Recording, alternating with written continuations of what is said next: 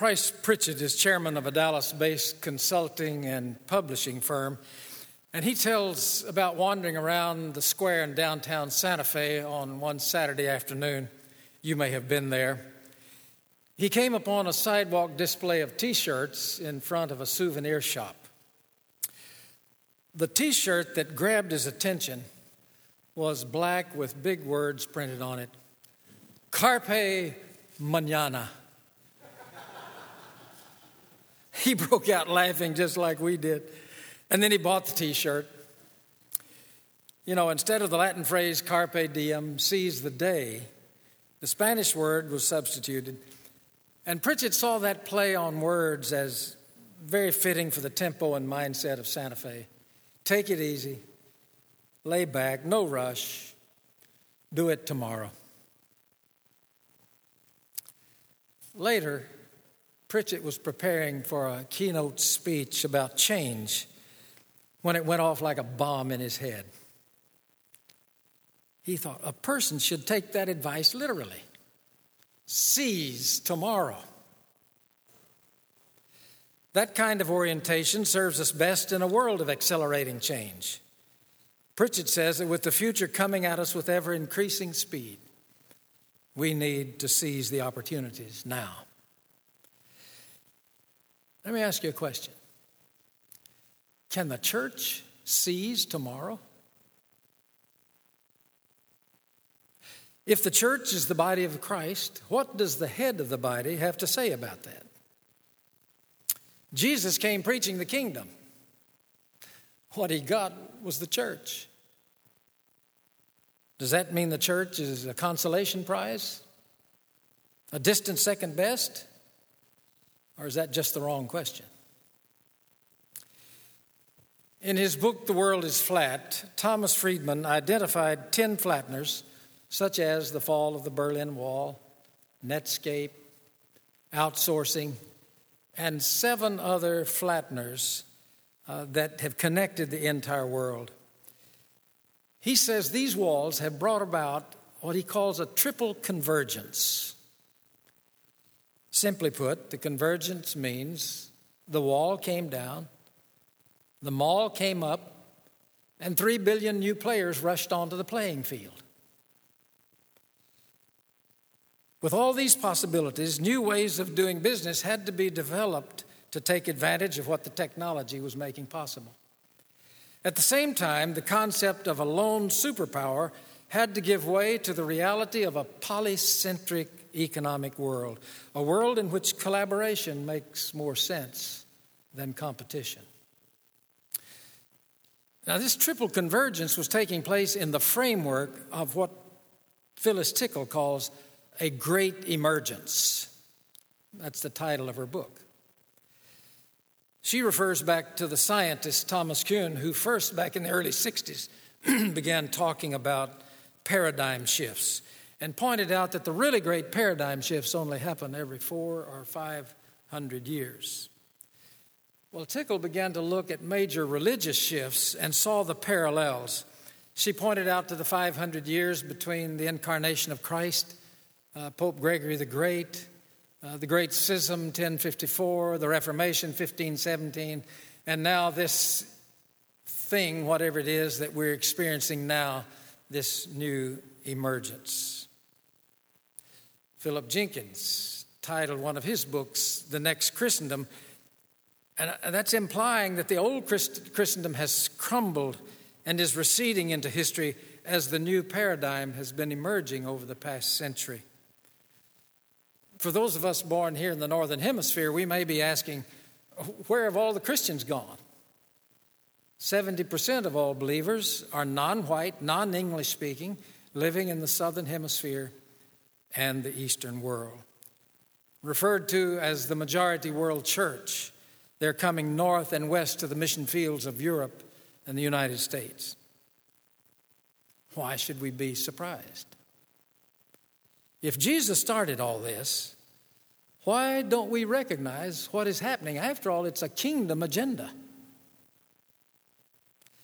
Mark said after John was put in prison, Jesus went into Galilee proclaiming the good news of God. The time has come. The kingdom of God is near. Repent and believe the good news. One of my heroes, Bishop Leslie Newbegin, says that was the announcement of a fact. It was not about religion. It was an announcement of world affairs. Jesus was announcing the reign of God.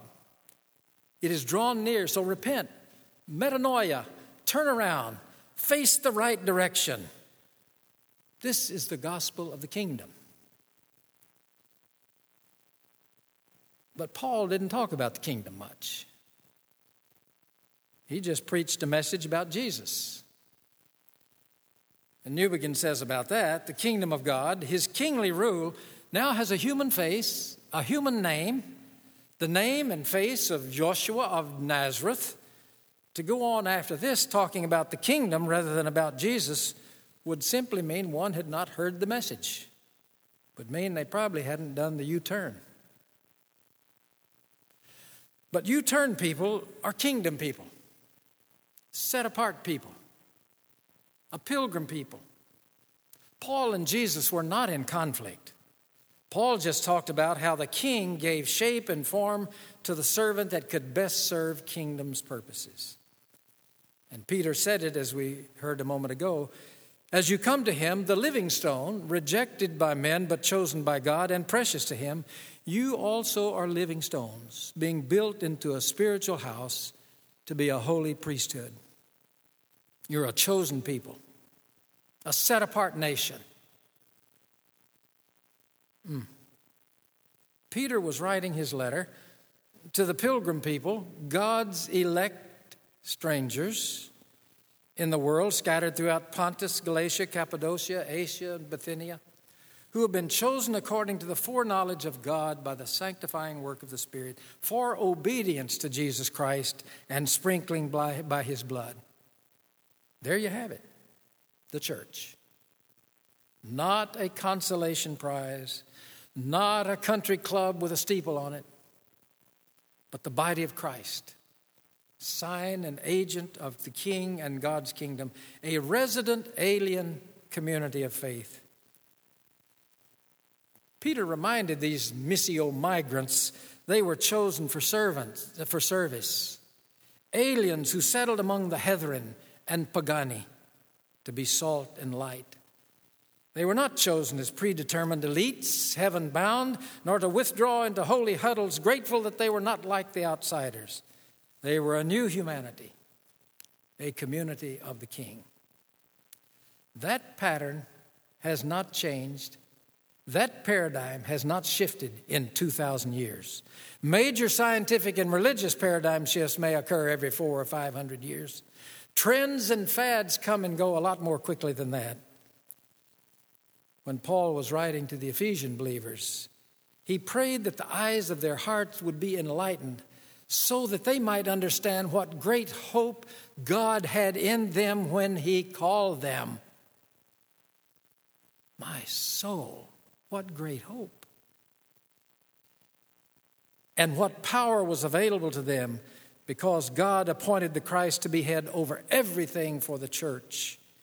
God's purpose, the Missio Dei, has never changed. That's not because the evil one did not have other designs. While on earth, Jesus told a parable about the weeds that puzzled his disciples. Later, they got with Jesus and said, "Hey, would you explain that to us?" And so Jesus said, well, the one who sowed the good seed is the Son of Man. The field is the world, and the good seed stands for the children of the kingdom. The weeds are the children of the evil one, and the enemy, the one who sows them, is the devil. While God's purpose and mission has never changed, the arena in which good seed is growing shifts from one generation to another. You know, the wind blows where it will, don't you know? And that seems to be what's happening today in the framework of this great emergence. We know about vibrant churches here in our own country that remain faithful to kingdom business, both Protestant and Catholic. America is still the largest sending country in the world with about 93,000 missionaries working beyond our borders. But now we see more evidence of good seed than ever before in the other continents as well, thanks to a digital cyber age. For instance, we're more aware of the spread of the faith across the African continent, moving from 9 million believers to over 400 million just in the last century alone. Many of their churches reside in an unflat, unconnected part of the world where believers are voiceless and powerless, politically speaking. And in that arena, the good seeds are growing rapidly. Looking beyond themselves, Africans are becoming missio migrants, taking the immigrant church into Europe and North America. African Christians, you know what they call Europe? The dark continent. Some of the largest churches in London, Paris, Amsterdam, and Brussels are African churches. Immigrant African churches are intentionally planting themselves here in the United States. One indigenous African church of Nigeria, headquarters in Greenville, Texas, has an annual camp meeting in East Texas for a week.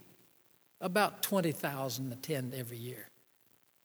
That's just a branch off the mother church in Nigeria. When they meet outside Lagos for their camp meeting, 5 million attend.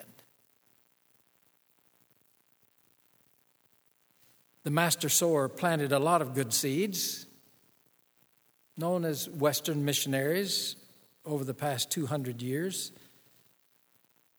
both in Africa and Asia. The harvest in India is stunning. It is actually the second largest sending nation with about 83,000 missionaries, but the majority of those work inside India cross-culturally with over 2,300 unreached people groups in India alone. Korea is the second largest sending nation in the world in terms of missioners working beyond their own borders. The churches of all denominations now have about 20,000 missionaries working in 150 countries. And refusing to be perennial victims of colonial rule characterized by the marriage of priest and prince, Latin American evangelicals now have over 10,000 missionaries working across the world. The kingdom has come, but not yet, fully. The other half of Jesus' parable deals with the intentions of the evil one. Since he can't win the war, he will try desperately to take down anyone, any group, any church who can be seduced by any means. Highly destructive weeds are growing rampantly. While spiritual warfare wears many masks, I dare to name just a few that can undermine the work of the church.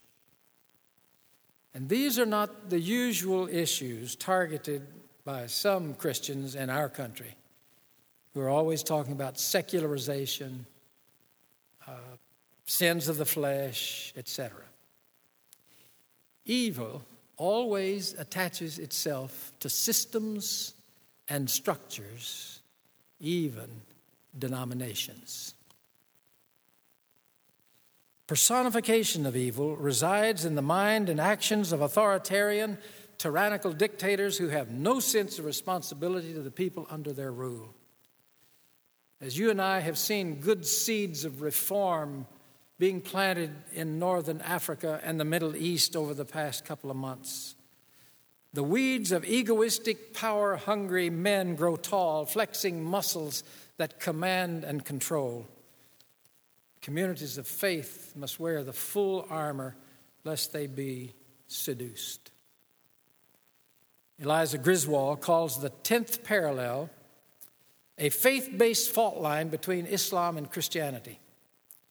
Even so, in her book by that title, The 10th Parallel, she states, and she had been traveling between the equator and the 10th parallel, which is 700 miles, over a period of 7 years, meeting face-to-face with radical Islamic terrorists and with Christian leaders. And here's what she said. Every single religious conflict I saw had a worldly trigger, whether the land, oil, or water, because those groups tend to self-identify along lines of religion even more than ethnicity. As I thought about this, I was reminded land symbolizes identity.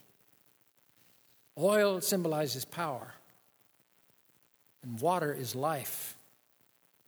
While all of these are neutral entities, in the hands of the evil sower, they become the weeds of war.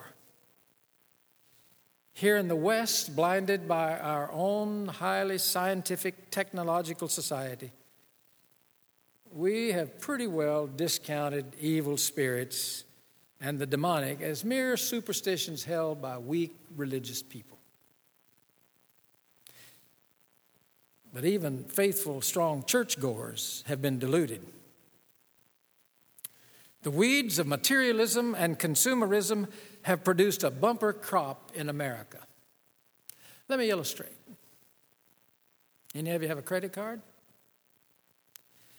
The average American credit card debt is $8,500. Christ followers are not exempt from the tantalizing siren call that says, it's okay. You can have it now. Just pay later. And we've taken that mindset into our churches. And there's nothing wrong with providing bigger, more efficient buildings to aid in worship and coaching our members to be salt and light in the marketplace. But too many churches have said, it's okay. You can build it now. Just pay for it later. 8 out of every 10 churches in America is in debt, and the cumulative debt load of these churches, you ready? $38 billion. And as of last week, our national debt tops $14 trillion. With a population of 310 million, that averages out to about $46,000 per person. The only problem is it's growing at $58,000 a second. When moderation is displaced by extremism, we're all in trouble. Socrates said to understand a thing, you must first name it. And I want to tell you the name for what is happening to our political system is corruption. Deep, systemic corruption. Bill Moyers pointed out in a recent speech about plutocracy and American democracy that a shadow party has been created that's determined to be the real power in Washington. In the shadow party, the plutocrats rule and reign. A record amount of secret money is flooding our democracy. One of the plutocrats crowed, "We're rich, we own America, we got it, God knows how, but we intend to keep it." The God of Mammon sees a vast field, fertile for sowing seeds of division and diversion from the mission of God. I'm not just talking economics and politics here. I'm talking about a kingdom issue. At the family, at the personal, the family, the church, the national levels, I'm talking about sin and idolatry. Paul wrote to the churches in Colossae, Laodicea, and Ephesus, warning them of greed, which is idolatry.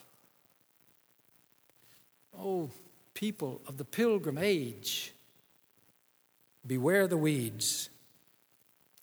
Our mandate is to love mercy, do justice, and walk humbly with the Lord our God. What are we to do about all of this? For this season of your lives, you're in Truett training grounds for your life's work. Your coaches here have an awesome responsibility. We may not be able to take on the whole system, but we can start right here. Theological education must turn its face sunward toward the Son of Man who plants good seeds in the arena of God's world. And in the light of spiritual warfare still raging, figure out how to recalibrate curriculum and practicums to equip servant stewards of the gospel to work in a world like this. we won't solve that problem today. Associations like ATS are needed.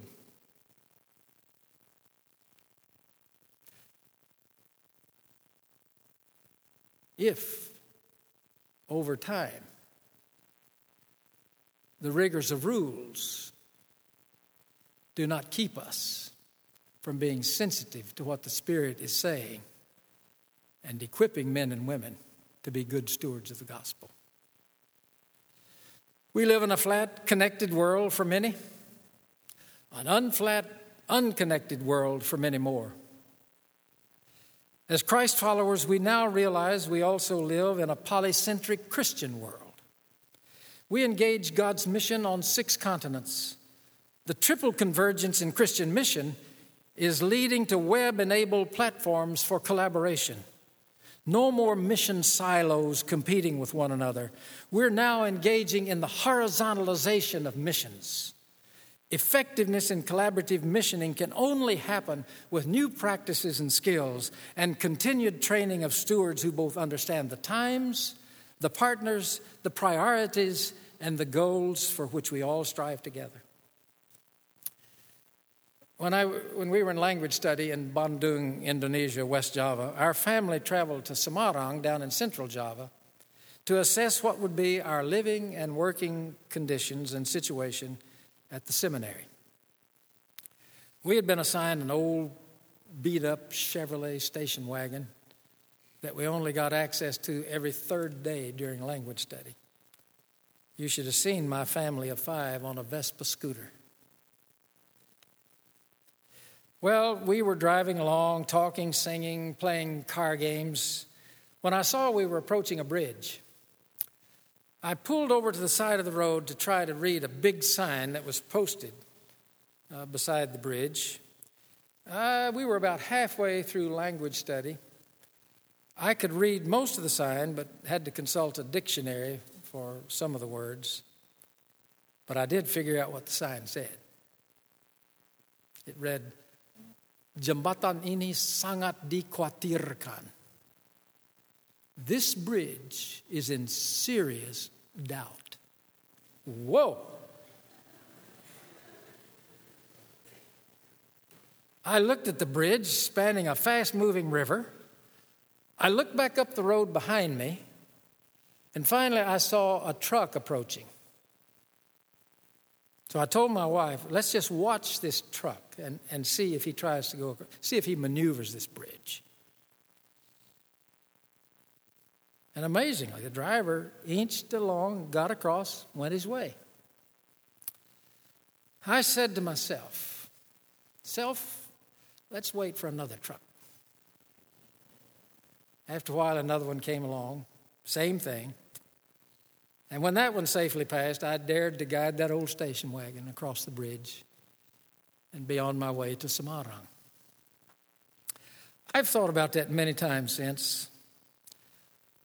What if some of our churches in America posted a sign on their front lawn reading, "This church is in serious doubt"? While there may be no physical signs on the lawns, too many Americans have read us and passed by on the other side. There was not enough evidence to prove we were alive and serving the mission of God. Why would anyone be willing to try us out? If 3 billion new players came on the field of Friedman's flat world, those same 3 billion have always been on God's field. We're learning what this new enlarged playing field means. And the process is needed to take advantage of. After all, the kingdom has come. That's a fact. And the King still calls to us, "Follow me." In the spirit of our Master and King who leads us on, we respond, "Carpe mañana."